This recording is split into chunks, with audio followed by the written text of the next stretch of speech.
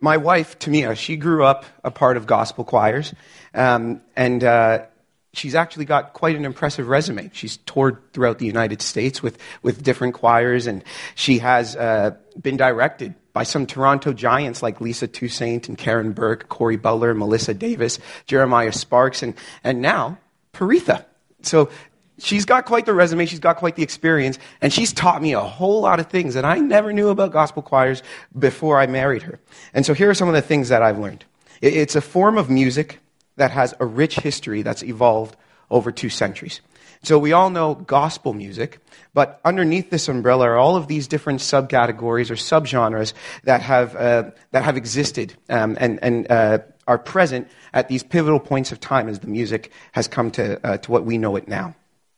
So, as Bashar was talking about earlier, the music goes as far back to the fields and plantations in which enslaved people would have worked. These would be songs that they would sing just for fun, and these would be called work songs. And over time, these songs became a form of communication about their lived experience, their struggle as an enslaved people. But attached to that is the assured hope that they have for deliverance, and these were called spirituals. The songs then began to communicate escape plans and escape routes. Hey, we're going to be leaving at this time, at this hour. This is where you need to be. This is what you need to bring. Some actually believe that the music goes even as far back as the slave ships that Africans were transported on. That song, that hymn that we know so well, Amazing Grace, it's believed that John Newton got the tune of the song from the Africans that were humming collectively on their voyage. So there's a lot of roots of history to this genre of music. But one of my favorite things that Tamia's taught me about gospel choirs is their oneness, their togetherness. When a gospel choir sound is produced well, it's through the achievement of this oneness. In order for a choir to sound cohesive, each member must be attuned to the voices of those around them. Their voices are meant to blend with one another, creating this full and enriching, harmonious sound that we melt in our seats listening to or jump up to our feet dancing to. The gospel choir creates a sense of community and it creates a sense of togetherness. Tamia even was telling me about how some gospel choirs will rehearse without sheet music or lyrics, which I just think is crazy. But they do this, the way they're able to do this is by listening to each other and by following the direction of their musical conductor. We're going to be touching on this sense of oneness at a couple different points in the message. But it's important for us to know that the gospel choir, it did originate in the black community, which we're going to define a little bit later. And it's prevalent in our society and culture today. And I wonder what our connection to and our understanding of faith would look like without contributions from this community. I wonder what our faith and understanding of our faith would look like without the contributions of the vast array of cultures and communities that are represented in this congregation right now. So we're going to be looking to God's word to inform our understanding of this and to give us cause to celebrate the diversity and the diversity that exists here and the identity that is to be found, that is freedom-giving in Christ. So we know that ethnicity, culture, heritage, these things come from God. But there's this little thing that has come in and warped things. We've begun to identify ourselves based on this thing called race. Let's talk just very briefly about what this is. Race is the sectioning of people groups by nature of their complexion or physical characteristics and features. Dante, where do these physical variations come from? Well, it comes from molecules that exist in each of our bodies. The abundance of these molecules and the level to which they affect our outward appearance, they vary. Does anyone know what this is called? Melanin. It's called melanin. We all have it. And the production of melanin in our bodies will determine the darkness of our eyes, our hair, and yes, our skin. This is important. One of the factors which contribute to the level of melanin your body produces is the amount of exposure that your ancestors had to the sun. So what does this mean? It means that the color of our skin is purely genetic. It has no basis for how we interact with one another. It's not something that is meant to divide us. Our body's production of melanin is no different than all the other proteins and substances we produce at different rates and different quantities. I mean, we don't group ourselves and identify ourselves based on how much sweat we produce. That would be sweat cyst. When we identify race, we identify that which makes us look different. And when we take it a step further and attach developed, preconceived, and it is developed because none of these things are innate in us. When we take these developed, preconceived notions or assumptions about an individual based on the color of their skin, what we've just identified as part of a biological makeup, then we run into this problem of racism. It's not a problem that's specific to Western culture, and nor is it specific to our present day. All throughout history, this false concept has risen up malice in hearts, and it's torn apart communities. We can't deny its impact because it's far from imaginary. And unfortunately, it's something that has invaded the church. Richard Baxter was a 17th century theologian, and he was a church leader. And on the topic of slavery, he said this: "Make it your chief end in buying and using slaves to win them to Christ and save their souls. Let their salvation be far more valued by you than their service."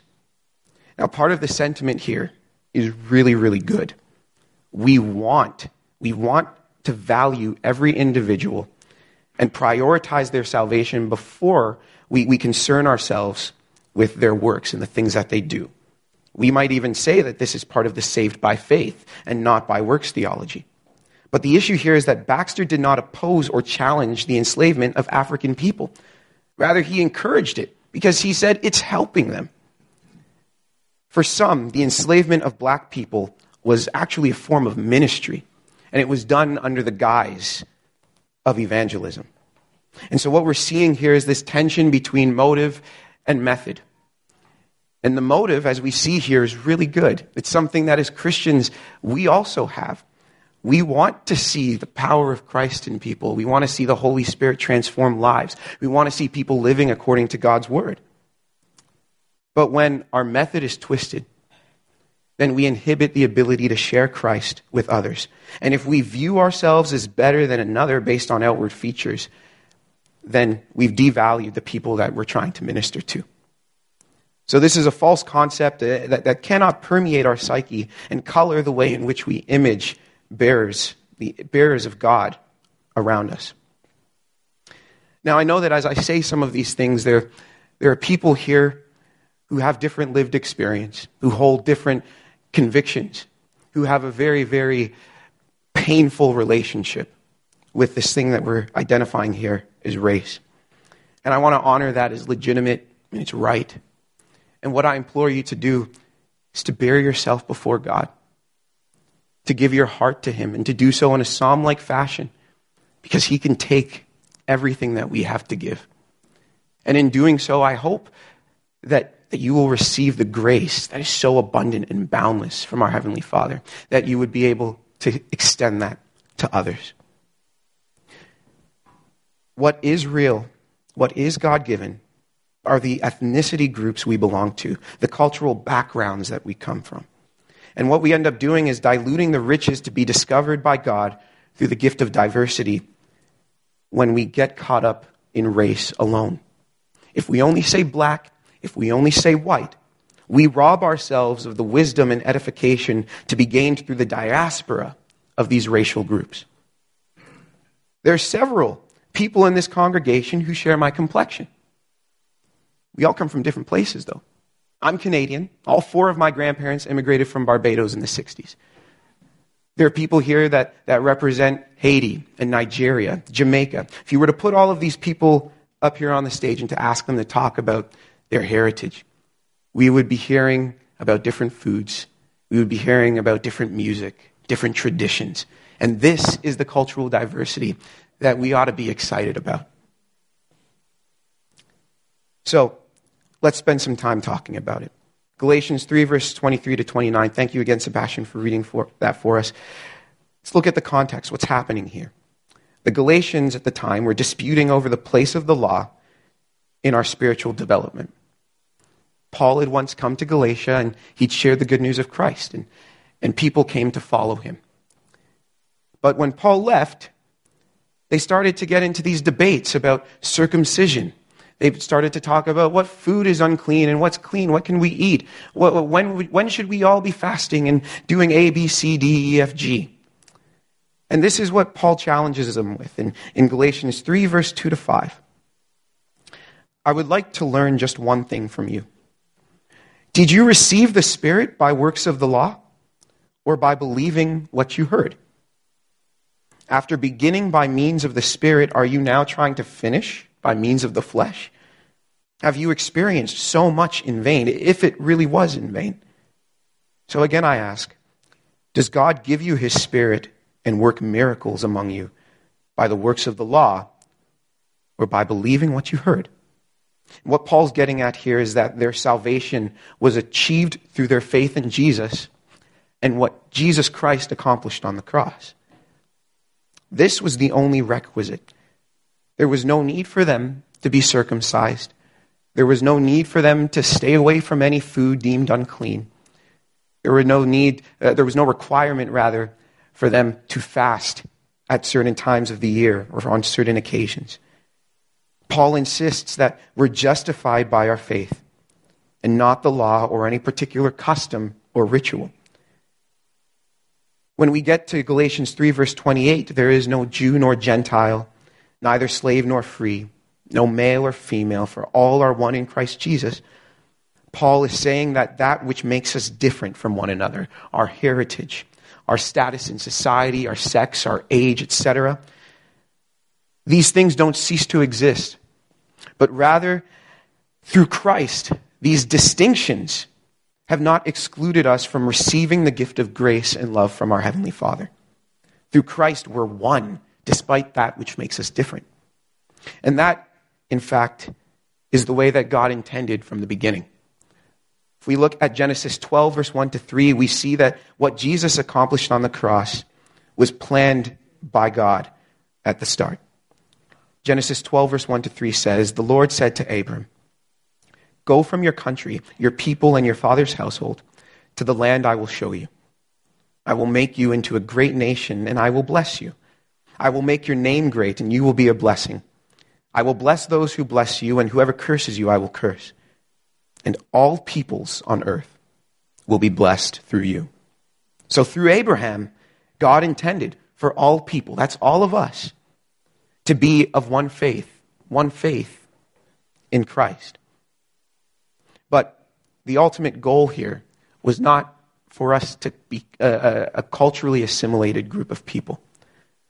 Universally, his salvific work is done in our hearts and minds as we become more like him. We see this in Ephesians 4, verse 22 to 24, where Paul says, "You were taught with regard to your former way of life to put off your old self, which is being corrupted by its deceitful desires, to be made new in the attitude of your minds, and to put on a new self, created to be like God in true righteousness and holiness." That's what's happening in each of our hearts when we accept Christ as our Savior. But where we live, where we are, our particular context, God will do that work in our hearts and inform our faith practice and our faith expression in those contexts. Walter R. Strickland II, he says this about the Christian's understanding of God. "God, not context, has ultimate authority, and yet wisdom," which Strickland early on in his argument says wisdom is from God, "yet wisdom demands understanding the context in which Christians live and God works." Christians need Christians from different cultural, historical, and socioeconomic contexts to develop wisdom. And why is this? It's because God will reveal his character to us through the various testimony and lived experiences of those who are different from ourselves. This work is done in our hearts through the Spirit, and it's paired with our diligent study of God's work.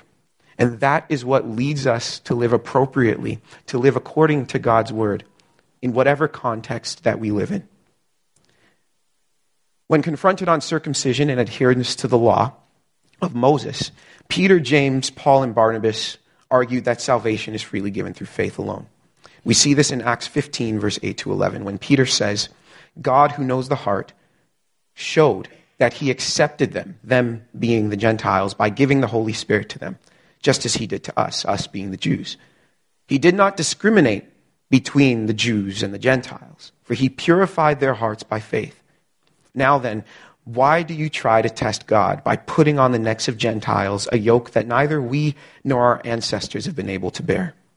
No, we believe it is through the grace of our Lord Jesus that we are saved, just as they are. So the conduct in which we adhere to, the way in which we live and speak, that's clearly outlined in Scripture, and it's for us to learn. It's for us to know. It's for us to be informed by. But we, the Gentiles, have not been called to adjust our customs or modes of worship in order to mirror or reflect Jewish or any other culture's practices. Psalm 150 is a psalm that I know all of us know well. It's the echo and essence of the entire Psalter, the mode of existence that we strive to uphold. It's a proclamation of praise and an invitation to do so with everything you have. Verses 3-5 say, praise him with the sounding of the trumpet, praise him with the harp and lyre, praise him with timbrel and dancing, praise him with the strings and pipe, praise him with the clash of cymbals, praise him with resounding cymbals. Church, when was the last time that we had a harp and lyre up here? And when I say lyre, it's not an invitation for you to look at the person next to you and harp on them. Thank you, I'm practicing my dad jokes. It's not an invitation to do that. Right? God doesn't look at our piano, our guitars, and our drums and say, hey, where are the harps and lyres? Where are the timbrels? No, he accepts that. He welcomes what we have, because in this context, in the GTA, whatever church you go into, you're likely going to see these things up here. And that's what's appropriate for us. That is how we authentically give our praise to God. Just a few weeks ago, a month ago actually now, the senior highs were reflecting on Jeremiah 29. For the worship of false idols, the Israelites were exiled to Babylon for 70 years. But in their exile, God presents them with this interesting command. He says this, build houses and settle down, plant gardens and eat what they produce. Marry, have sons and daughters. Find wives for your sons and give your daughters in marriage, so that they too may have sons and daughters.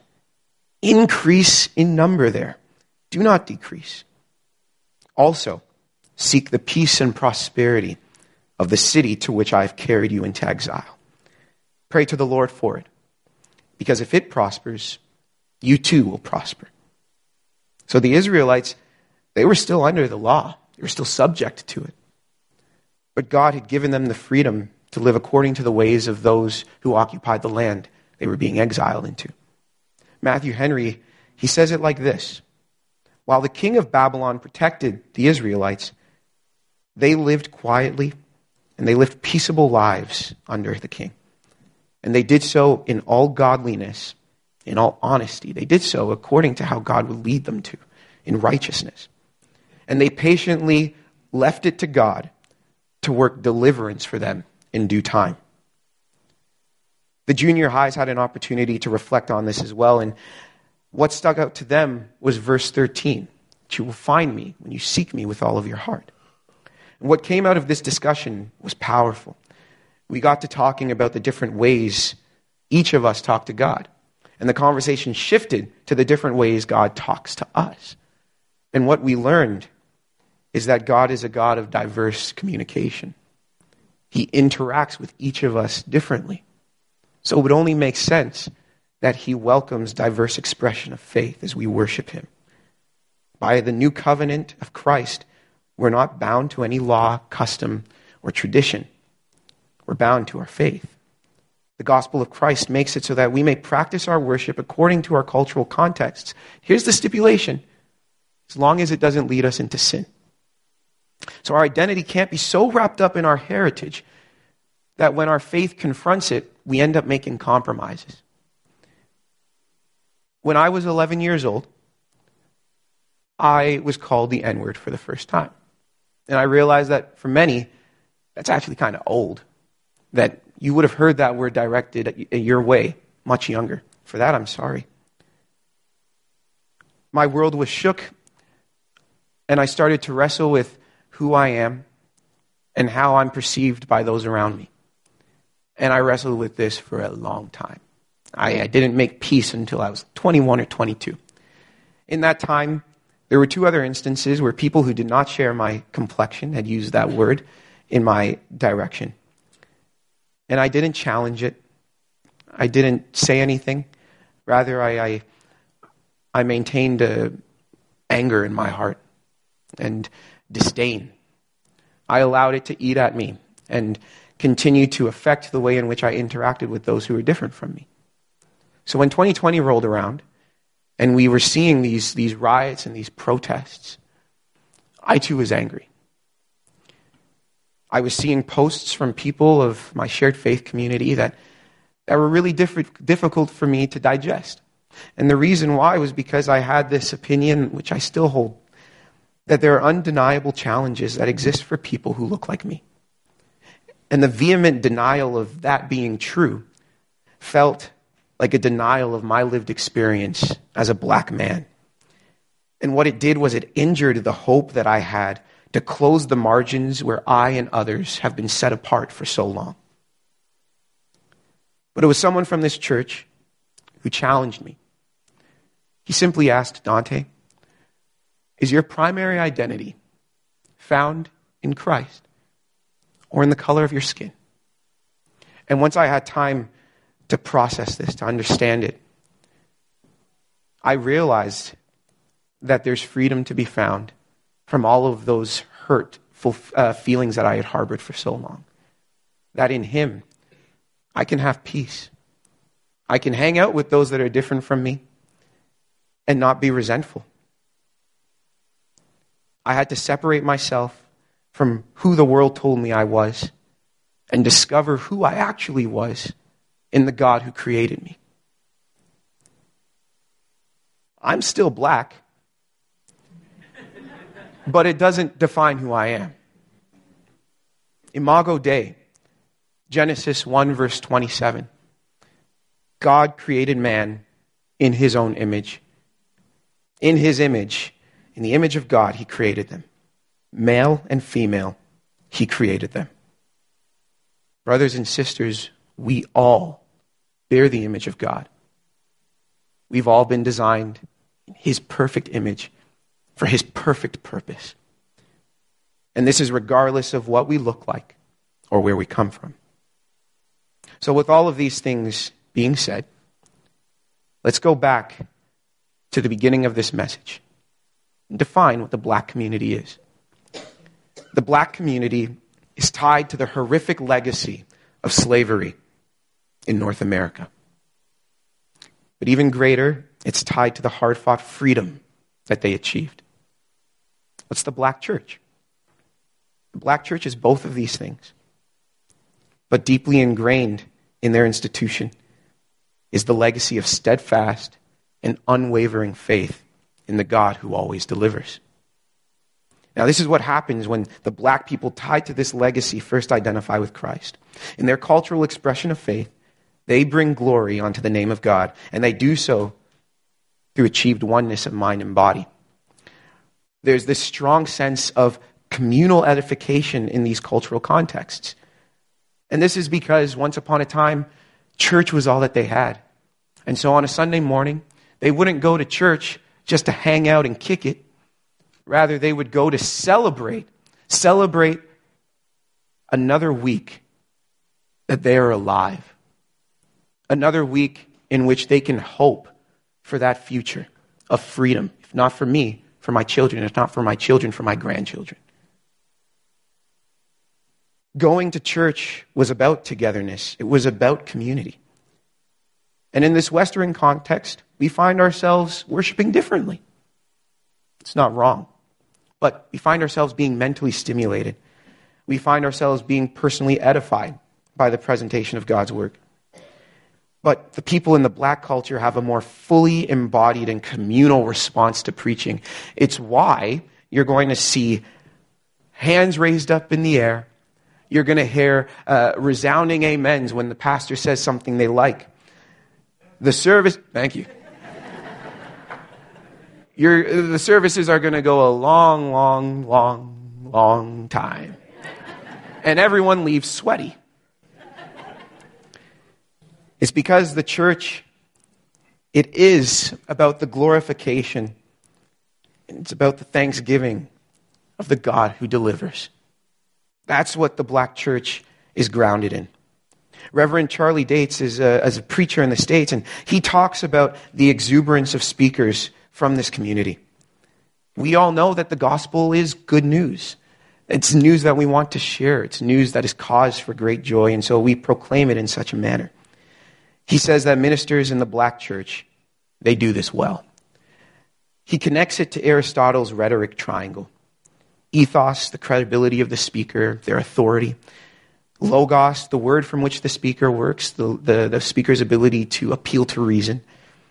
And pathos, the speaker's connectedness to emotion and how it evokes emotion in those who are listening. These three attributes, Aristotle would say, they make for persuasive teaching. And this oneness that's established of these three attributes, the oneness that is established and celebrated and present in the Black church is cause for celebration. And it's an exciting thing. It's something that informs how we experience our faith today. And we got a sense of that in the gospel choir this morning, and we're going to continue that in just a few moments. We're part of a church, a city, and a country where there's this melting pot of cultural backgrounds and heritage. It's right here. And we get to learn from one another. We get a more expansive view of the loving God that we serve just by being in presence with one another and speaking with one another and learning from one another. Our ethnic diversity, it is by God's design, and it's for his glory. Let's pray. Our Creator, our Deliverer, our foundation, you're all of these things and infinitely more. We give you thanks for your faithfulness in all circumstances and for your deliverance from all that would inhibit us from knowing you and being in relationship with you. It's through you that we have cause for exuberant joy and unshakable hope. Father, give us teachable spirits that we would be filled with your wisdom, that we would be prepared for your guidance along the paths that you've set before us. Lord, we praise you with our entire being, that you might be blessed by us. So now, surrendering all that we have and all that we are for your glory and your glory alone, we pray this prayer in Jesus' name. Amen.